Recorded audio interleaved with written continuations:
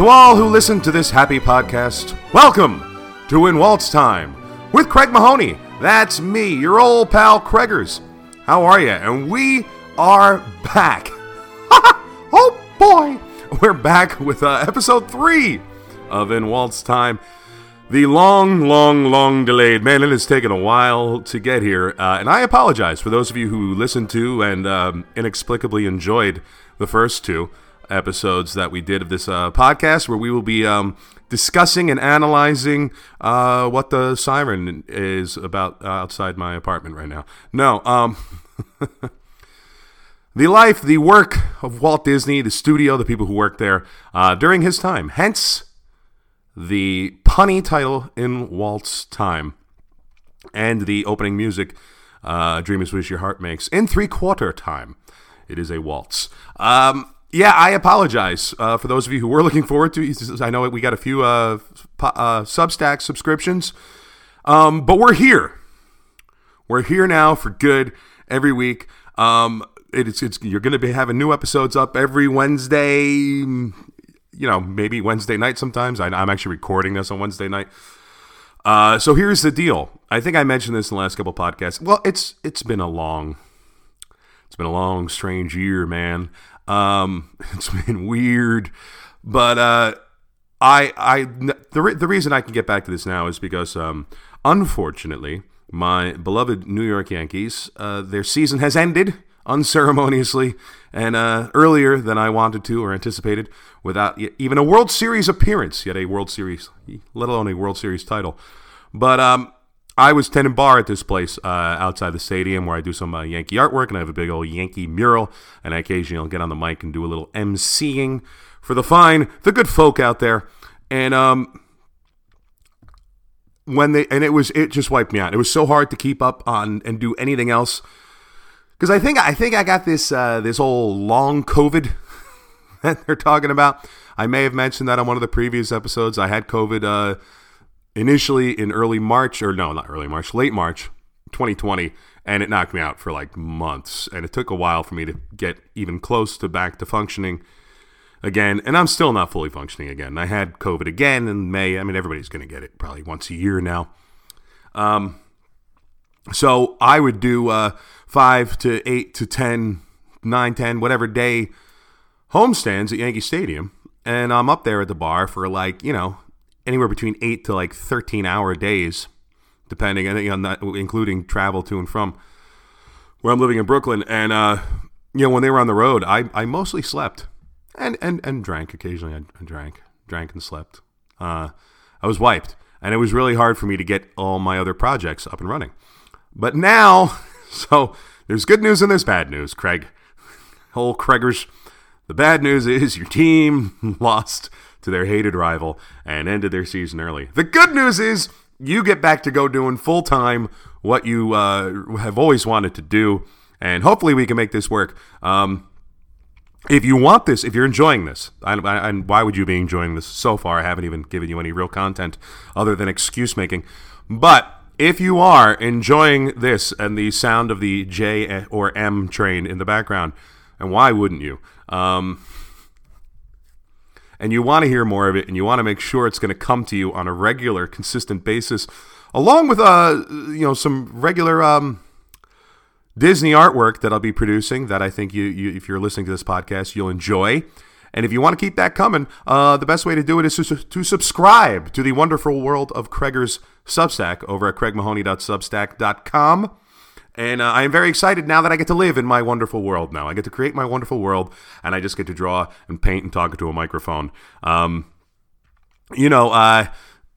Ariel wanted to be part of your world. Aladdin wanted to show Jasmine a whole new world. I just want my little world. I just want to live in and occasionally to visit Walt's world and land. That's it. This is what well, it's not a Disney movie, but if you've seen Citizen Kane, what was it about the Charles Foster Kane quote about Xanadu? He was fed up with his world, so he decided to create one of his own. This is where I'm hiding, the wonderful world of Craig Mahoney. On craigmahoney.substack.com, you can become a paying subscriber for $5 a month or $50 a year. And oh golly gosh gee, wouldn't that help a lot? Or you could go click through the links in the show notes and visit my online gallery shop over at Big Cartel and buy some art or prints. Or go to my TeePublic shop and get some clothing and or merch with some of my art and designs on it. And if you don't have the extra dough to spare, but you want to support anyway, you can always become a free subscriber. You won't get some of the premium content. Actually, you won't get any of the premium content, and you won't be able to comment either. But you'll still get updated to all the new things. And but the best thing is just to share. If you like what you're hearing, to share to your friends, to pass it around, and the more people who listen, the greater my chances are that some of them will throw a few bucks my way. So please help out with that. And I got I'm recording this a few days before Halloween, and I got something really, really cool that if you are a Disney fan, I think you will enjoy. That I was thinking of making it premium on the Substack, but now I'm going to put it up for free for everyone to enjoy. And I certainly do hope you enjoy that. So the first 2 episodes, I barely remember what I said at this point. I basically laid down exactly how I became a fan of Disney and a fan of Walt, my history with studying animation and as an artist, as an entertainer, working a little bit in broadcasting. I do some voiceover work now. Although this year it's mostly been auditioning for a lot of things. It's a sort of good and bad thing. Like I've only been doing it for a few years, and this year is the first year where I'm consistently auditioning for a lot of nationally broadcast commercial stuff, like big campaigns. But I have yet to book one, so it's like, hey, at least I'm in the mix. I guess that's a little bit better for my career. But oh man, wouldn't it be great to actually cash a paycheck off one of these things here? So. But anyway, that's what I laid down a little bit of my history, and explain the basis of this podcast, which is that we're just it's not gonna be a straight up, as you may have already gathered, if this is the first episode you've listened to, it's not gonna be a straight up history podcast like some of the others that are out there. It's gonna be a lot me more. It's we're gonna treat it like live radio. It's gonna be a lot me just talking, But also, I'm sorry, I'm trying to look up something while I'm talking here. Highly, highly professional. It's going to be a lot of discussion and analysis. It's not just going to be me, reading up on the history of Snow White and the making of Snow White and the Seven Dwarfs and writing an essay about it, and then just basically doing recording an audio version of that essay. Not that there's anything wrong with that. There are some podcasts that do that, and they do it quite well. And I think you don't need another one. And also, I'm still learning. I'm still getting into. I'm an amateur Disney history enthusiast. I'm not a Disney historian. I am not an author. I'm not a writer, a blogger, a journalist, or anything like that. So, but I do know enough where I feel I can. We can at least get into it a little bit, and then I can at least, comment and analyze. And so I'll be doing a little bit of that here myself, and then having, hopefully, many of those authors and writers and podcasters on here to discuss the various things that that they do and have written about, and to get into the nitty and the gritty of Walt and his life, and all of the wonderful things he created that we all love. I'm assuming, otherwise, why would you still be listening to this nearly 10 minutes in? Doesn't make any sense. Might need a little bit of therapy if you're still doing that. So, and as you can tell, I have a little bit of maybe an odder, darker sense of humor than most Super Disney fans. So, this episode, since I am a little, like I said, it was a few years ago that I started really getting back into Disney again and getting enthusiastic about it. After a visit to Orlando with my ex, I started really getting back into not just Disney, but Walt and his life, and wanting to learn more about it. And, only recently I decided to do this podcast because I think I've learned enough where I can talk about it, and I know enough about animation in general, and filmmaking and art whatsoever. But I'm still, like I said, I'm I'm still learning and I'm still sort of, getting into it. So this episode, what we're going to do is I'm just going to sort of give you a little beginner's guide. If you maybe, if you're not somebody who's fully steeped in this stuff and you're looking for recommendations on, cool places to go learn more about the topics we'll be discussing on this podcast. There's some great things. The first two podcasts I'd have to recommend, which were the first two that I really got into, and that kind of led me down this path and into all the various books and other websites and Instagram accounts and things that I follow now, are Connecting with Walt and Disney History Institute podcast. Disney History Institute podcast is hosted by Tom James Pierce, who is a Disney historian and writer. And both of these podcasts are in the mold of what I spoke about earlier, that this podcast won't be. In large part because I don't even have notes in front of me now. Probably should, but not my thing. I'm a guy who just gets up on stage and grabs a mic and talks. I'm a talker, not a writer. I'm a lover, not a fighter. Anyway, Todd James Pierce is an author, and so both of those podcasts are basically like audio essays. They're like listening to audio books of nonfiction where they talk about various topics and go in depth every week into a different topic about Walt and his life and his work. And again, the same subjects we'll be covering here. So definitely more in depth, more educational than this podcast is going to be. This is going to be a little looser, hopefully, a little more, just a whole different vibe we're going to have over here. But Todd James Pierce over the Disney History Institute, and Michael Bowling is the historian over at the Connecting with Walt, and they're both great beginner podcasts to listen to if you're looking to get into if you're looking to find out more and more about this sort of thing. And I think it would be great to listen to in addition to this. So definitely check those out, as well as there's some really there's some very, very cool ones. Now, I was just listening to an episode before I started this, when I was out walking the dog, of the Skull Rock podcast, hosted by Aljon Go and Dave Bossert, who is another Disney historian and writer. And I want to get these guys on here. Like, I really do. And so I'm not just, but that's not why I'm mentioning their names. That's not why I'm name dropping them.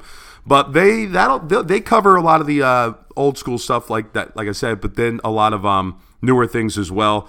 There is the Imagineering podcast with, I'm scrolling through my Spotify feed here, with Matthew Krull. And, as you can imagine, it's more focused on the parks, so there's a lot more recent stuff there, a lot more Disney World, a lot more post, Walt things. But there's some really cool stuff he does. Seems like the nicest guy in the world, honestly. I think he's a former cast member, Matthew Krull. So I recommend that. Is there one other that I might be missing here? Doom Buggies. It's the season for it. If you want any history of the Haunted Mansion, that's a good podcast to check out. There's Ink and Paint. What the hell? Ink and Paint. It's interesting. It's hosted by Daniel Lamon. He's an Australian. He is a theater guy, and each episode is dedicated to strictly to a different animated feature. So they're now like well past Walt's life, but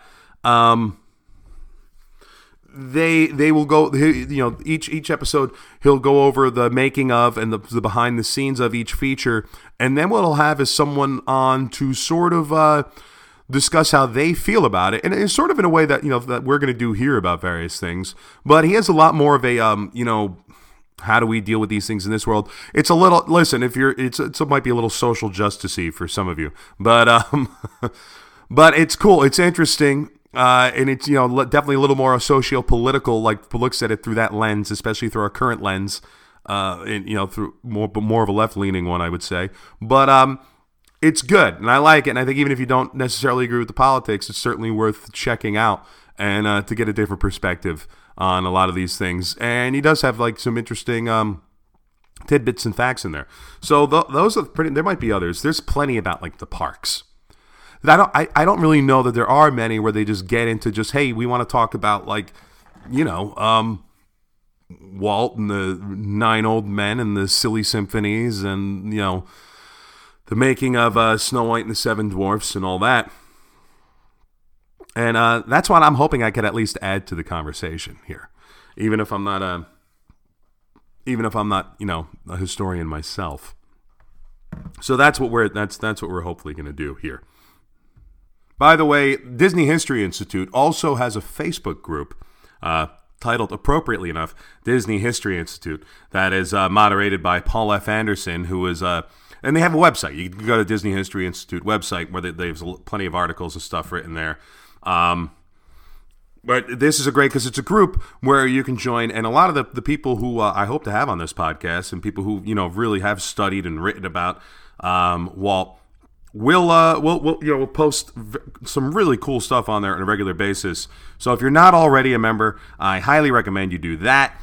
Check out the Disney History Institute website. And while we're on the topic of websites, micechat.com. It covers a whole host of things, but Jim Korkis is another Disney historian and author who regularly posts there, as well as on cartoonresearch.com. And if you are an animation fan, Jerry Beck, who's an animation historian and author and has really done wonderful things for the art of animation over the last 40 or so years. This is his website. I don't know if he started it with anyone else. I believe it's just his, but he and Jim Korkis and a whole host of other people will not only write about classic Disney shorts and animation on there, but a whole host of other great old, just wonderful cartoons and animation. So I highly recommend checking that out. By the way, speaking of classic animation, and we're in the holiday season, and Jules Bass of Rankin Bass fame passed away today, and R.I.P. to Jules, who I think might have been, if you're listening, might have been many of ours first exposure or foray into stop motion animation, or maybe animation entirely, with Rudolph the Red-Nosed Reindeer, Frosty the Snowman, all those great old shorts. The Year Without a Santa Claus. So many cool things. And what was it? It's the monster. Is it the something Monster Party? The Mad Monster Party is the Halloween episode, the Halloween special he did, as well as Rankin Bass. They did the original Hobbit feature and the Thundercats, which I think you can watch on Hulu right now. This is a great listen. If you're a guy like me, and I hope if you're listening to this podcast, in some ways you are, and I hope for your health and your sanity and the overall stability of your life, you're not. But if you're a guy like me, I hope you. This is a really cool time to be an animation fan. Yeah, I'm going to take a little detour here, going on a little tangent. We'll get back to the Disney stuff in a second, because I love that we live in a world now where on Disney Plus you can watch a lot of old shorts, the old classic shorts. Not nearly enough, and we're going to get into that in a minute. But HBO Max, you can watch all the old Looney Tunes. You can watch, not all of them, but most of them. Most of the old Tom and Jerry's. A few of the Tex Averys, if you're looking for the MGM Tex Averys, they are in with the Tom and Jerry's. They used to have the old Popeye, the Max Fleischer Popeye shorts on there too. They are no longer on there. They might be on Paramount Plus. I haven't checked. But so you can watch that, and also on HBO Max if you're a fan of like Batman and the Justice League and stuff like I am. They have all those cartoons on there, which you can watch, as well as Huckleberry Hound and Yogi Bear and the old classic Flintstone and Jetsons and even Scooby Doo's. Of course, Disney. You have the old Disney afternoon cartoons on there. I've been rewatching Gargoyles recently in the spirit of Halloween, and man, it still holds up. It's great stuff. And on Tubi, they have all the original G.I. Joe and Transformers. On Amazon Prime, they have He-Man and Voltron. On Hulu, they have Thundercats. I don't know who has the classic 1987 Teenage Mutant Ninja Turtles on there. I don't think that's streaming yet. I know Netflix has the more recent Nickelodeon ones. They have the 2012 CG one, which is actually quite good. I liked it a lot. But if you're a cartoon lover, like a Gen X cartoon lover like me kind of came of age in that, animation renaissance that started in the mid 80s with Don Bluth and the American Tail, and then the Disney Saturday morning cartoons and Disney Afternoon, into the Little Mermaid and then Nicktoons and cartoon and Batman the Animated Series, and the Warner Brothers cartoons and stuff. I went over this all in the last episode. I mean, it's such a cool time now that you can just any day of the week, and I like Saturday mornings pouring myself a big old bowl of sugary cereal and doing my Saturday morning cartoons, and I'll just stream this stuff. I'll watch. Here's the one thing that I would love, a request I would love to make of all the streaming services, especially those like HBO Max and Disney Plus that have a lot of different cartoon shorts and stuff. Do like YouTube does and allow us to make personal playlists, or to at least put things next in line in the queue. Because that's the only thing you gotta. Once the one DuckTales episode ends, if you want to recreate like a Disney afternoon experience, you got to go back in there and you got to find like the Tailspin episode you want to watch, or even if you want to watch the various shorts and you just want to watch them in a row without having to constantly call a new one up every 7-8 minutes. Especially with the Looney Tunes stuff, or if you want to bounce around, you want to mix in Looney Tunes or Tom and Jerry.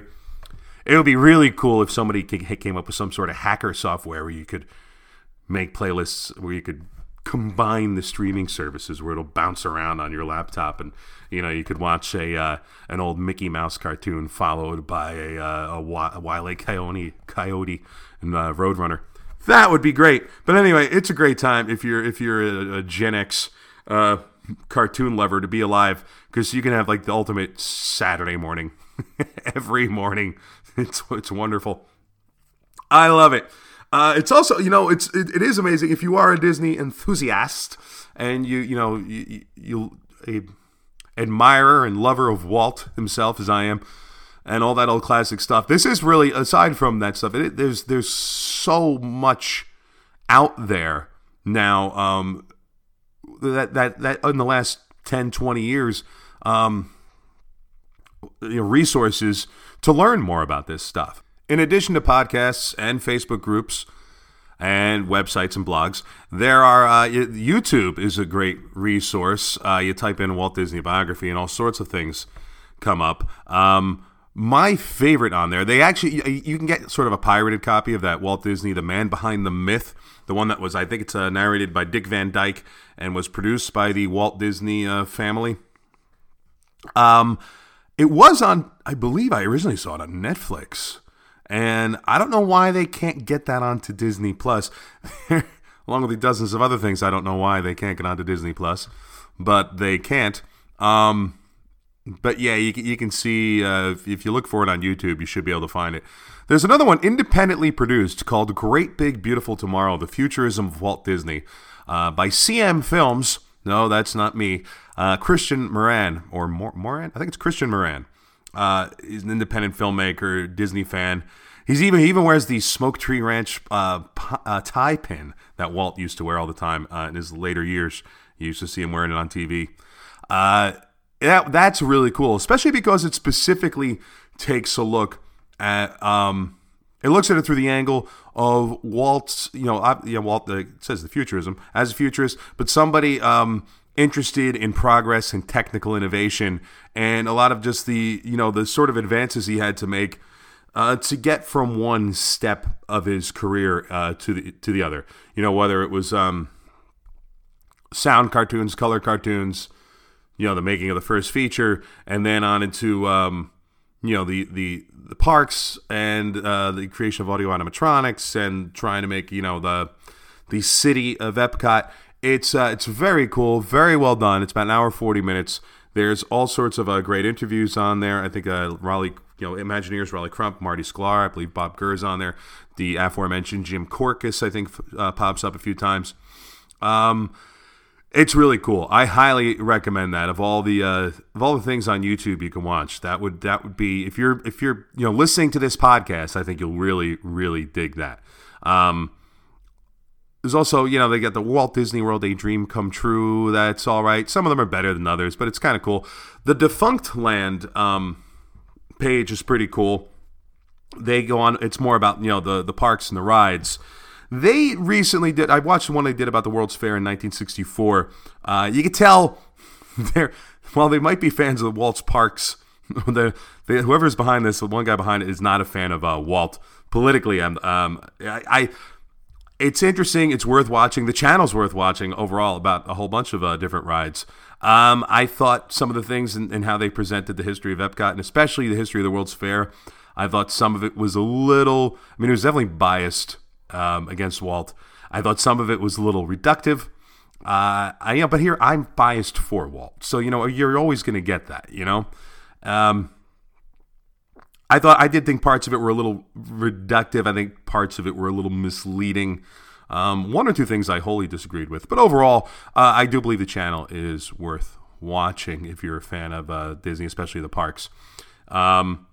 Somebody's doing a a documentary about the World's Fair, the 1964 World's Fair, which is pretty cool.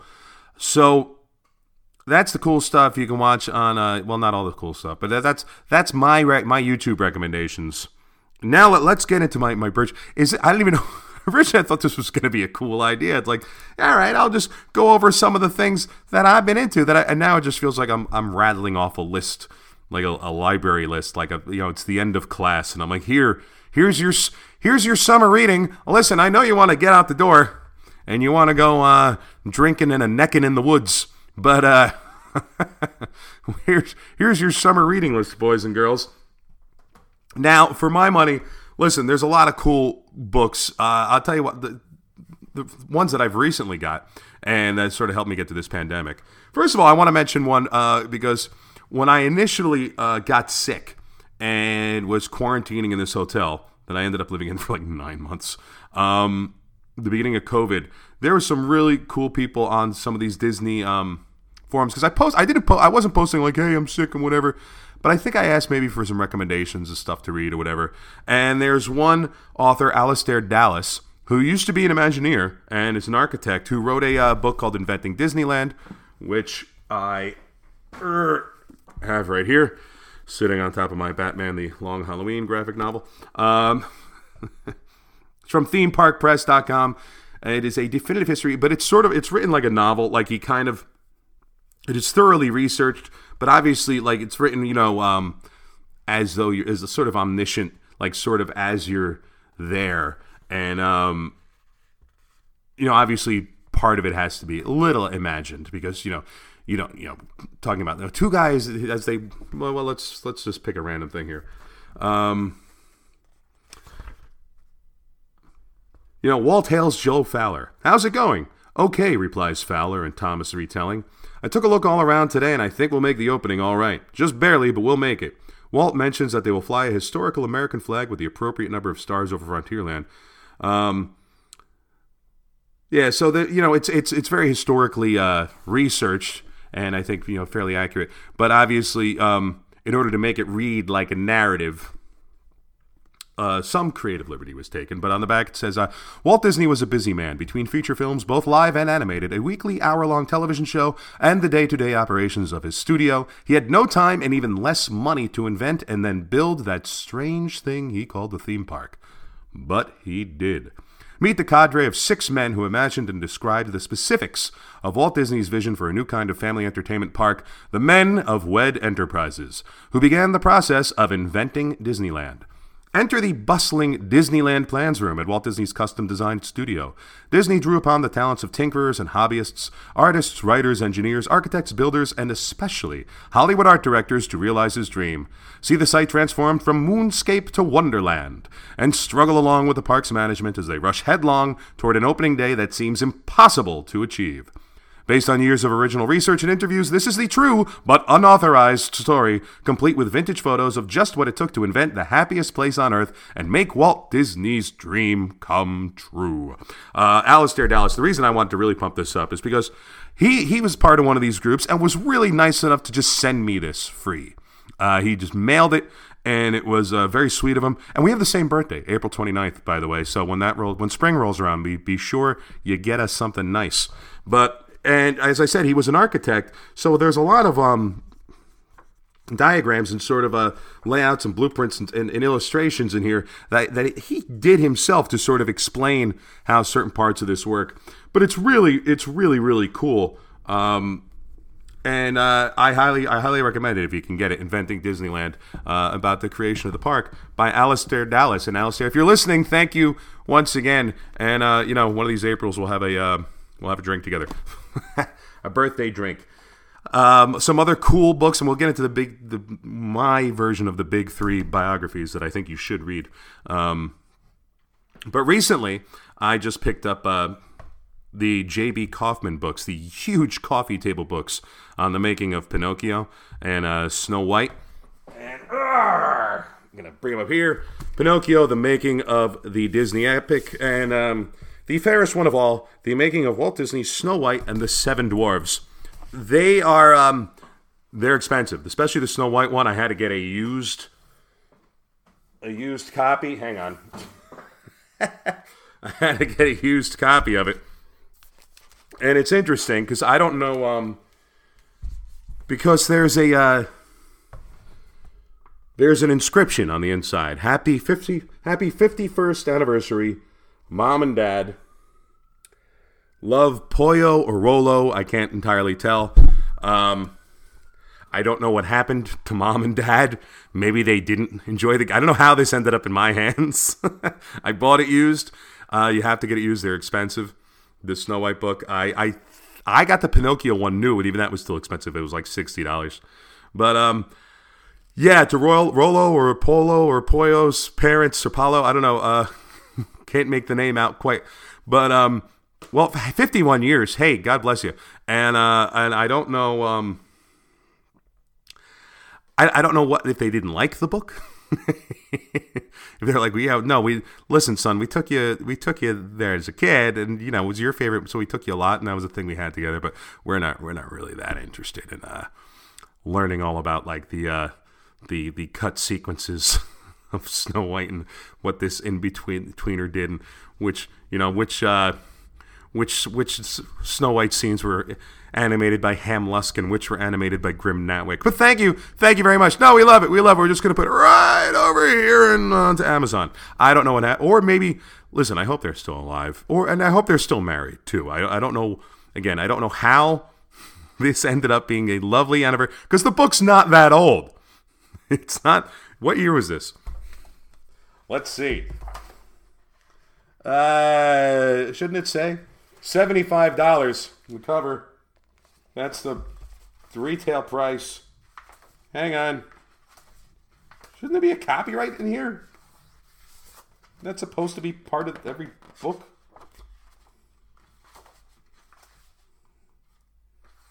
Huh, interesting. Anyway. Here we go. 2012. All right, it's 10 years old. So they'd be, if he bought this for them new, they'd be on their 61st anniversary. I don't know, but who knows? But anyway, I hope they're doing well. But this is a great book. It's a great resource. Like I said, it's a little looser than your typical Disney history podcast. It's great. It's huge. The big problem with a few of these next few books, some of them, is that they're densely packed with information. And densely packed with beautiful behind-the-scenes pictures of drawings and production art and stuff. So I don't so you want it. It's great that it's nice and big, so you can really pour over the artwork, right, and the behind-the-scenes photos and stuff. But to actually just sit and flip through it and try to read it, it's a little you can't like read it in bed, So that you have to actually like sit at a desk and read it. You can't just bring it on the bus or the subway. But it is a great history. J.B. Kaufman, he wrote this and the Pinocchio ones. And both are very cool in that they're both sort of situated in the same way, in that they begin with sort of a background on the fairy tale itself, the story itself, how its first iterations, and then its first adaptations into various book forms and movies and things like that, and then goes on to how Walt first decided he wanted to make it, and then obviously the pre-production and planning and brainstorming of the movie, then the making of the movie, and it takes you all through, various writing and planning and production. It's the writing stage, and then the animation, and the art, and the voice acting, and the music, and then takes you right through the release and how it was promoted, and even like how it lived on afterwards, how some of its characters maybe entered, how the dwarves were in a couple of shorts for wartime shorts for Canada about buying, I think, bonds or something, and how Jiminy Cricket and Figaro lived on in various shorts and things like that, and it's great. They're both really, because these are two. And the two movies are kind of a piece, not just because they're the first two features, but because they are the first two that have that real sort of European fairy tale quality. Obviously, a lot of that is because of the work of Gustav Tenggren and Albert Herder, who were two of the sort of production artists, background artists, character designers, who really who were great, European illustrators, and who really sort of gave both movies that sort of very fairy tale European storybook look. And they're both masterpieces, and they're both wonderful. And J.B. Kaufman on those two books really, really does get it and tells you just about everything you need to know. And I will be rereading each of them as I prepare for upcoming episodes where we discuss both of those movies. We're going to do one on Snow White and the Seven Dwarfs, and we're going to do one on Pinocchio, and I'm going to, that'll be one where I'll actually write down some notes, and we'll get into some of the behind-the-scenes stuff, but then I'll tell you about little things that I notice and the things that I love about them so very, very much. Speaking of those two movies, I have the first edition, the first volume, I should say, of They Drew as They Pleased by Didier Getz. I don't know. I apologize if I'm mispronouncing. Dierghez. The Hidden Art. They Drew as They Pleased. The Hidden Art of Disney's Golden Age. I have the first one, the 1930s, and it's interesting because each chapter just focuses on a sort of different artist, production artist. And this first one has a chapter on Albert Herder, a chapter on Gustav Tenggren, and then Ferdinand Horvath and Bianca Mahoy. I don't know. I'm brutalizing some names today. I apologize for all of that. I can't wait to get more of them. He's written some other books out there that you should definitely go check out as well. But those are the three recent purchases that I've had, as well as of course, Ollie Johnston. I mean, what am I talking about here? Frank Thomas, Ollie Johnston's The Illusion of Life, Disney animation, the classic, which I believe was released in 1981. This is great, but this is for real animation nerds.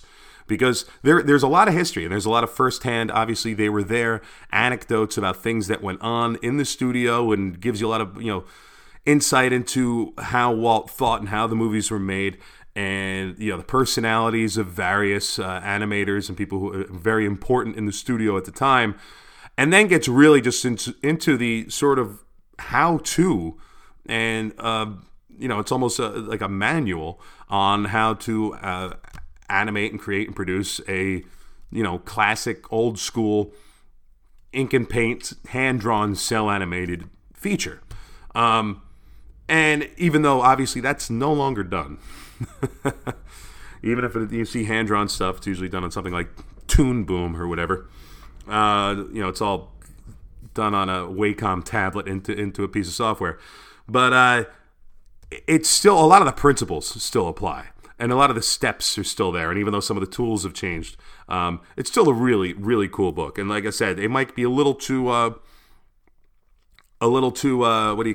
inside baseball, a little too nuts and bolts maybe for some people who just, are into the movies as entertainment and art and not necessarily into all the technical ins and outs.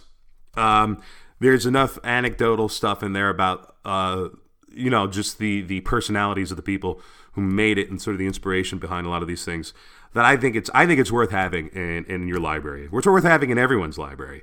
And it's very cool because in the corners, the upper corner of each page for each chapter, they have a different character doing it's a little flip book. You can flip right through it and you see them animating and moving along there, and yeah, I think if you are a fan of animation and in any way a student of animation, I think you got to have that. The Art of Animation, The Illusion of Life, Disney Animation by Frank Thomas and Ollie Johnston. Now, I keep pulling away from the mic because I'm literally grabbing these books here. There's so many biographies written by Walt. Many of them are just regurgitated. You know, a lot of them I think were just written to make a cheap buck. You know, but some of them might focus on a specific thing, but a lot of them are just regurgitating things you can hear anywhere else. And then there's that Hollywood Dark Prince piece of garbage hit job that I think has been rightly mostly forgotten about. But the one that everyone recommends is, you know, an American original, Walt Disney by Bob Thomas, who this is the one that was approved by the Disney family, was originally released, written in like 1970. It was after he died. I think the first version of it was, I think, 1975. Again, I have it in my hands. I can just look it up, but I'm trying not to pull away from the mic so much.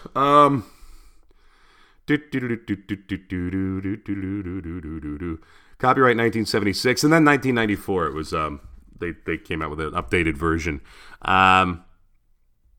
Really good. It's about how many pages here? It is about 350 pages. Yeah, 360. Not a very long read. This is the official one. This is the one that all Disney fans will tell you is the one that you should have on your shelf, the one you should be reading. If there's any problem with it, is that it is 360 pages to tell the life of Walt Disney is not nearly enough. And also because it is, you know, Bob Thomas, who had worked with Walt himself to you know, create some books during Walt's life, and who, you know, this is approved by the family. He was the official family biographer. So it's not, I don't want to say hagiographic. It's not a hagiography necessarily, but it definitely leans more towards a positive portrayal. Not that it doesn't, you know, talk about Walt's sort of peccadillos and whatever, but it's definitely, you know, it's like, it's so hard to get any sort of unbiased, sort of objective take on the man. Everyone's got a take, and everyone comes, and he's not a polarizing figure, but it's, you know, there is a tendency to either, you know, put him up as a saint or to try to tear him down and make him a villain. And the two big biographies I have right here, neither really does that. But the Bob Thomas, Walt Disney, the American original, definitely leans more towards sainthood. And it's, like I said, it's also 360 pages, so it's not as in-depth. But it certainly, obviously, is jam-packed with information. And if all you're looking for is like an overview, but a pretty thorough overview of Walt's life, I would, I'd certainly recommend it. But this is one of three books that I think you read all three of them, and I think you sort of get the most I think the three of them together work as a sort of complete biography. Each one sort of covers the other's blind spots, and each one looks at it from a slightly different angle. Like again, the Bob Thomas thing, I know there was something where he, you know, in the original printing, he didn't print that Walt's daughter, Sharon, was the second daughter, was adopted, because that was not a thing the parents wanted her or the public to know about. It was a different world back then. So I think in the reprint they mentioned that. But there's and there's a current book out now about the Disney strike that I mentioned in the last episode by Jake L. Friedman that I'm going to download and read, and I want to get him on. And I've heard a couple interviews with him on some of the aforementioned podcasts, and it sounds quite good.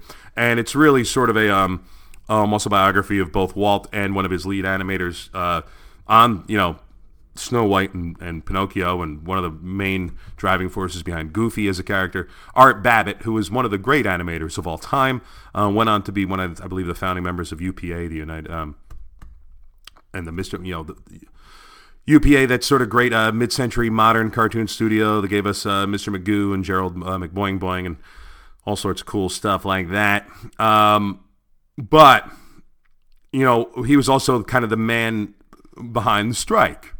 And he and Walt butted heads, and Walt, I don't think, ever really forgave him. And I think it took Art years and years to forgive Walt. And we'll go more into that on a future episode, hopefully when we have Jake on.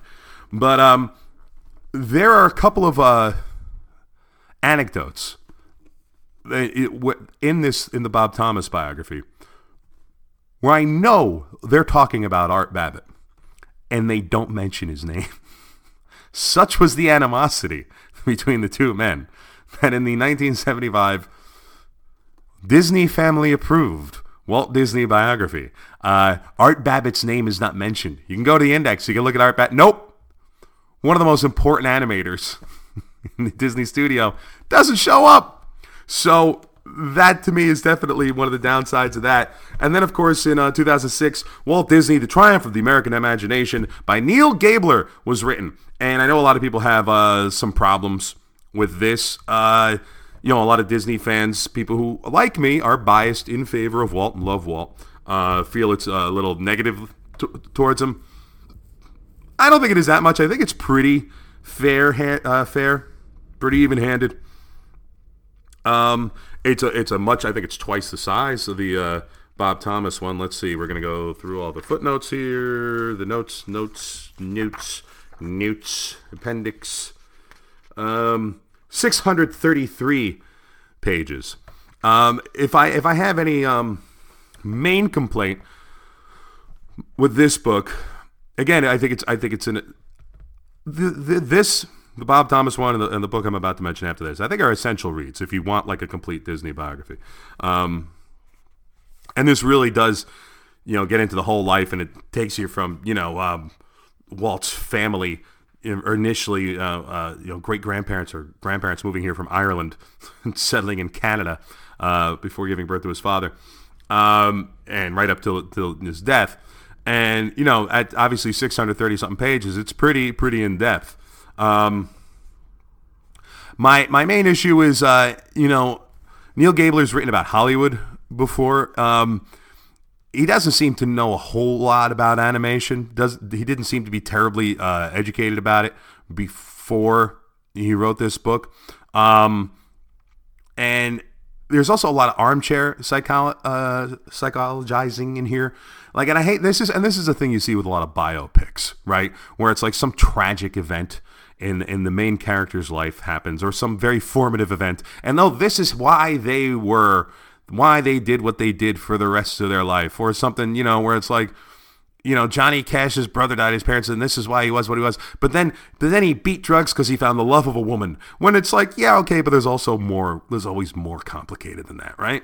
And so the main theme behind this book is obviously, you know, Walt sort of rebelling or not wanting to be his father, and then ultimately just wanting control. He wanted to be in control of everything. You see, this is a recurring theme, and of course there can't be anything other than just the joy of discovery or creating, but how much Walt wanted to just create a world and create something that he could control.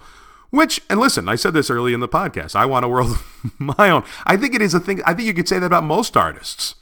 Even in filmmaking, you know, and animation especially, are collaborative mediums. Where, you know, but there's always still, you know, especially in the, you know, a lot of auteur cinema, there's always one guy up top, and they have their vision. You know, if you're an artist, if you're a creator, you have your vision, and you want, you know, you want that thing to be created. And some people are more collaborative than others, but I think the idea of artists wanting control of their work or wanting to create something new that you know, they can have for their own to make sense of the world or whatever. I don't think it's terribly unique to Walt, is my point. You know, wanting to sort of create their own little worlds. I think that's a lot of us, you know. So using it as the sole motivating factor behind almost everything he did. I think is very reductive, and also it's just, I mean, it's very presumptuous, you know. It's a theory that the author seems to come to on his own, and then hammers over and over and over again throughout the book. And then the last line, like, it's kind of gross, and I don't use that adjective to discuss things unless we're talking about like blood or snot or something. I don't use it to discuss people's behavior, but I think it's here's the final. I don't think there's any spoilers here. You know, at the end of every Walt Disney biography, he dies. So, spoiler alert. So this is the final paragraph of the book. And the funny thing is, you can kind of read through the whole thing. You're like, all right, there's a lot of cool stuff in here. And he even, like, he comes down and, you know, there's a lot of the rumors about, you know, the scurrilous rumors about Walt being an anti-Semite or a racist or a misogynist. And he pretty much, you know, Neil Gabler, who's not writing a hagiography and, you know, is fairly critical of Walt, and doesn't always depict him in the best light. He comes down and basically says that's all bunk, that's all BS. So again, I think if no matter how much you love Walt and Disney, I still think it's a book worth reading. But this part here, I just think is kind of, I don't know how his publisher allowed him. It left to write this. It left such a sour taste in my mouth. But again, this is the overriding theme that all Walt wanted was to control every aspect of the world around him, to have this perfect life that was all in Walt's fingers. So it reads, a plain rectangular bronze plaque now adorns the white brick wall of the mausoleum that encloses a small garden to mark the burial place of his ashes. It bears only the name Walter Elias Disney. It was here, guarded by a hedge of orange olivias and red azaleas, and hidden behind a holly tree and behind a white statue of Hans Christian Andersen's Little Mermaid, gazing contemplatively at invisible water, that Walt Disney seemed to have fulfilled his family's destiny. He had escaped, and it was here that he fulfilled his own destiny too, for which he had striven so mightily and restlessly all his life. He had passed beyond the afflictions of this world. Walt Disney had at last attained perfection. Really? Like, that's the happy ending. Like, the best thing that happened to Walt was he died. Come on, man!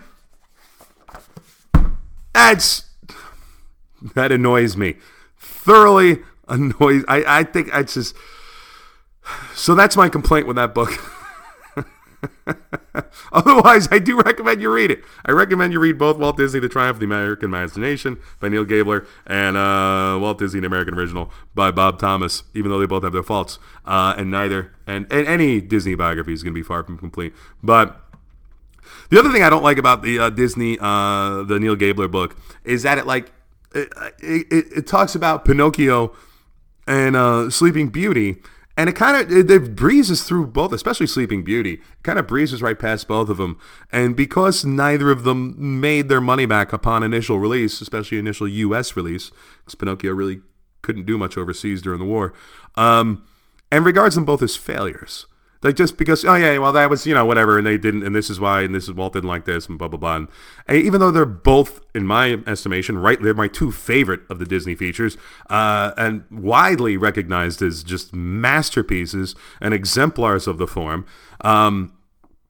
even if they don't necessarily have sort of the warmth and the comedy and the audience of appeal of, say, like a Snow White or a Cinderella, I think that, you know, by and large, they are beloved classics and widely considered masterpieces of hand-drawn animation. But because they didn't make money the first time out, yeah, you know, whatever. No biggie. Nothing to look at here. Let's just move right along. Barely even talk about them. They basically, he talks about, like, Pinocchio, like the whole thing was a disaster, which is kind of amazing. This last book, too, kind of treats both those books that way. And it's something that I bought the ebook for and read during when I was sequestered in that hotel with COVID after I read Inventing Disneyland.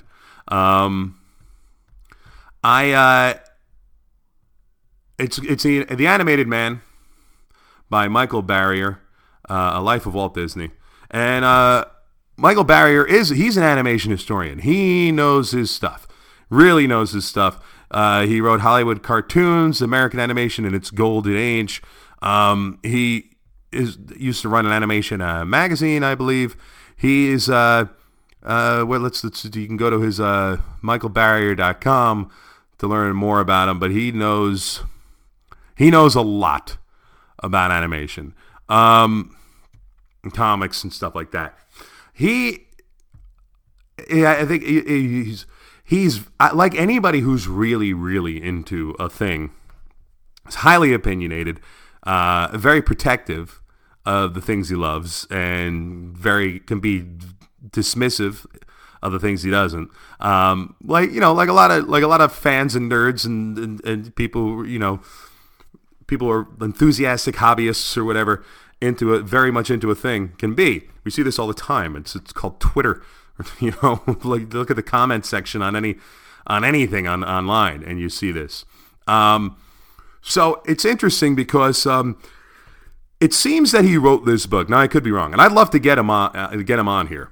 Now, and I'm gonna use two words to describe him that might seem like I'm insulting him, but I'm not really, because they're two words that can often be applied to me, right? But because I mean them in the best way, where he is somebody who is very opinionated, and this is something you used to get in journalism and writing a lot, with these guys who had very strong opinions and weren't afraid of voicing them and weren't afraid of defending them. But he can be a little bit of a crank and a little bit of a curmudgeon, I guess, about like the things he likes and doesn't like. And again, I don't mean that to insult him. I am very curmudgeonly myself. I mean, half the reason I'm doing this and not talking about all them newfangled things is because I'd much rather be talking about Walt and defending the thing that I love. So he seems to have decided to write this book in response to the Neil Gabler one, which he read, and because he has this near encyclopedic knowledge of the history of animation, saw there was a lot of errors in Gabler's book. Most of them had to do with times and dates, and if something happened before this thing or after this thing, where they occurred in a timeline of a production. Things like that. More clerical stuff than anything else. Something only somebody really super into and obsessed with animation and or Disney would really care about too much. I think you can, if you're not somebody who's super into it, you can still read Gabler's book. And I don't think those errors will affect your overall reading experience, what you get out of Walt's life. But Barrier has an extensive list on his website of what you can see and of the mistakes, the various mistakes and errors that are in Gabler's book, and I think it's worth checking out, and it's worth looking at. But he's definitely he's the guy who likes he likes the old cartoons, the Felix the Cat, Fleischer stuff, and he's definitely more of a fan, I think, of a lot of the certain animators and even the animators who worked for Walt more than he's a fan of Walt himself. He doesn't seem to actually like Walt that much, and the way, and even in the introduction to this book, like he almost comes right out and says like he didn't really want to write it, but because he had already written this book on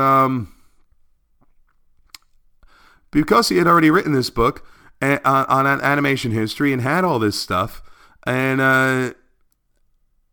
let me read the piece. So he basically felt like I should write it because I kind of know all this already, and I want to correct the record, and I probably have more interviews with some of these guys who worked with Walt and more knowledge about a lot of this stuff than other people. So let me write this book.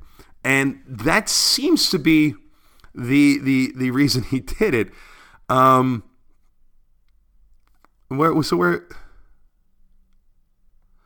Yeah, he writes, most Disney biographies have portrayed either a man who fell short of perfection only in a few venial ways, he smoked way too much and used a great deal of profanity, or one who was personally odious, anti-Semitism being the sin of choice, and the products of whose labors are a stain on American culture.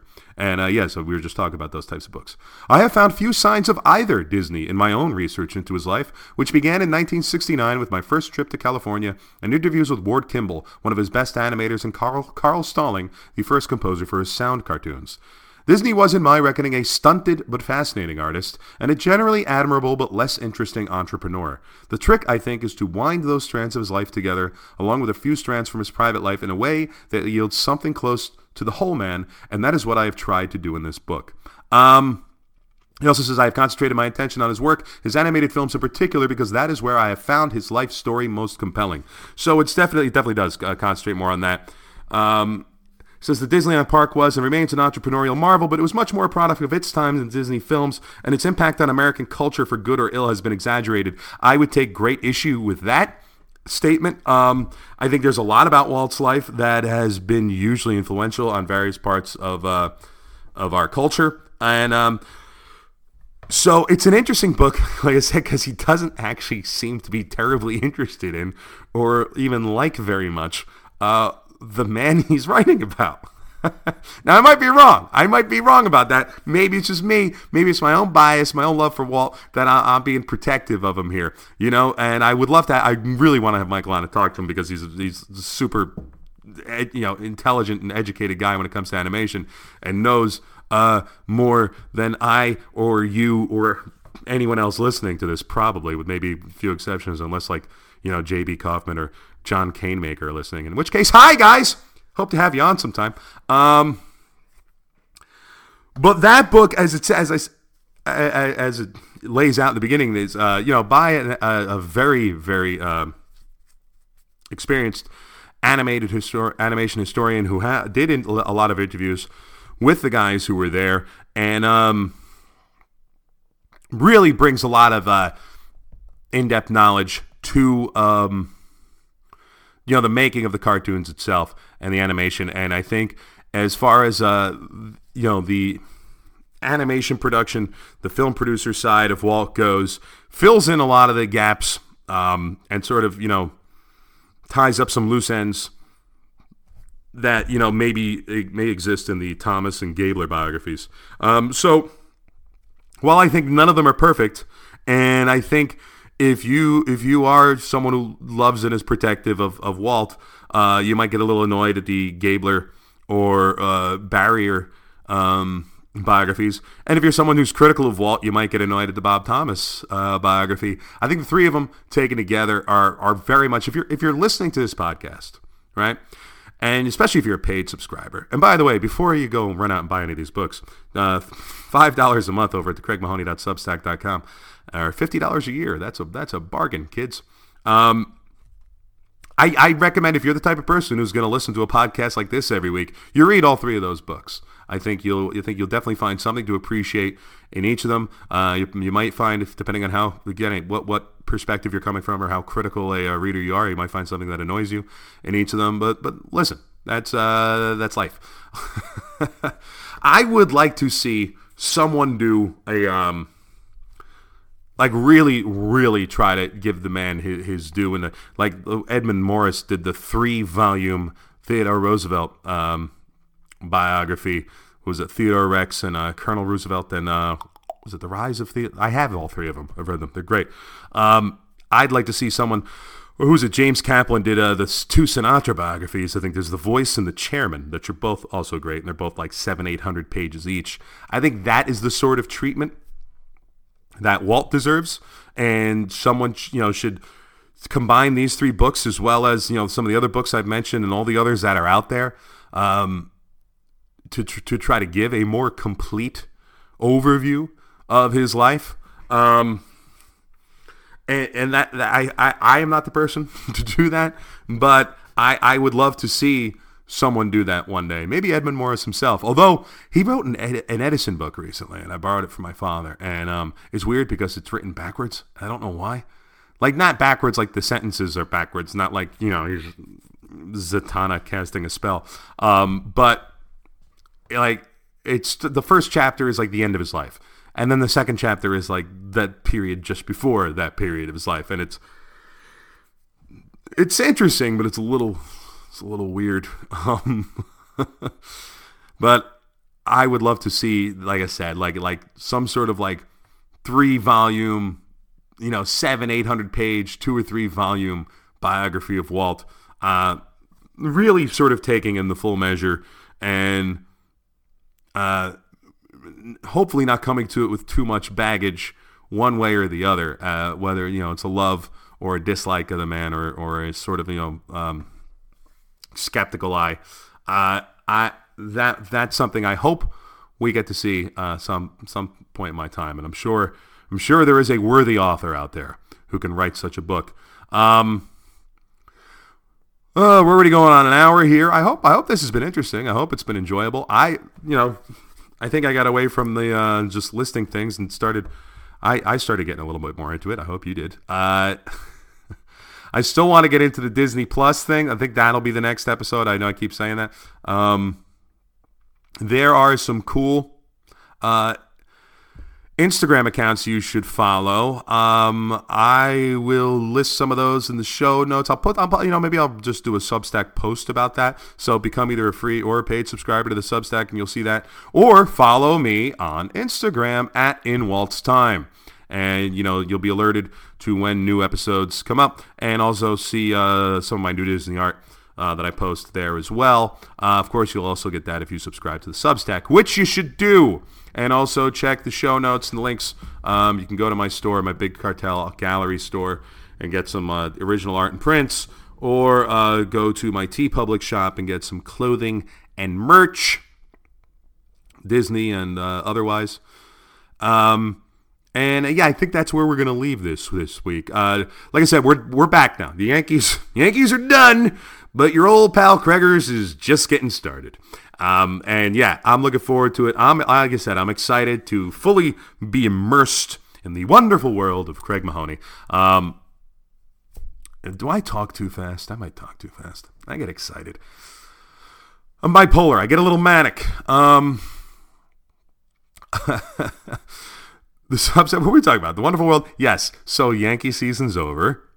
Now Craig's season can begin. So expect new episodes every Wednesday, and we're going to do some premium episodes here and there. But next week I'll go over Disney Plus from a Disney history, learning about Walt education sort of perspective, and the pros and cons and what they have and the many things they don't have over there. That's what we'll do next week. And in the meantime, I am going to, now that this is all officially up and running, I'm going to be promoting the hell out of it. Also, please check out over my Substack my little Halloween story, The Great Trick or Treat Sneak, which I think you'll enjoy. It's a nice Halloween treat. A little story I wrote about a monster who decides that instead of going out and terrorizing children with his monster parents, one Halloween decides to go trick-or-treating, and everyone thinks he's wearing an adorable monster costume. And he has, you'll just have to read it or listen and find out what happens in the Great Trick-or-Treat Sneak. So, lots of cool stuff. So I'm going to come back next week, and it'll be another solo episode. I apologize. And then after that, we're going to start bringing in some guests here, and I hope we're going to get some good ones. Like I said, the aforementioned Jacob Friedman, he's got that new book you should check out about the Disney strike. I want to get Jim Korkis on. I want to get the guys behind Connecting with Walt and the Disney History Institute guys, Dave Bossart, the Skull Rock Podcast guys, and the authors that I've mentioned already. I'd love to get J.B. Kaufman on here. We got a wish list. I think it's going to be cool. So I hope you like it, and I hope you come back, and I hope you have a great, big, beautiful week.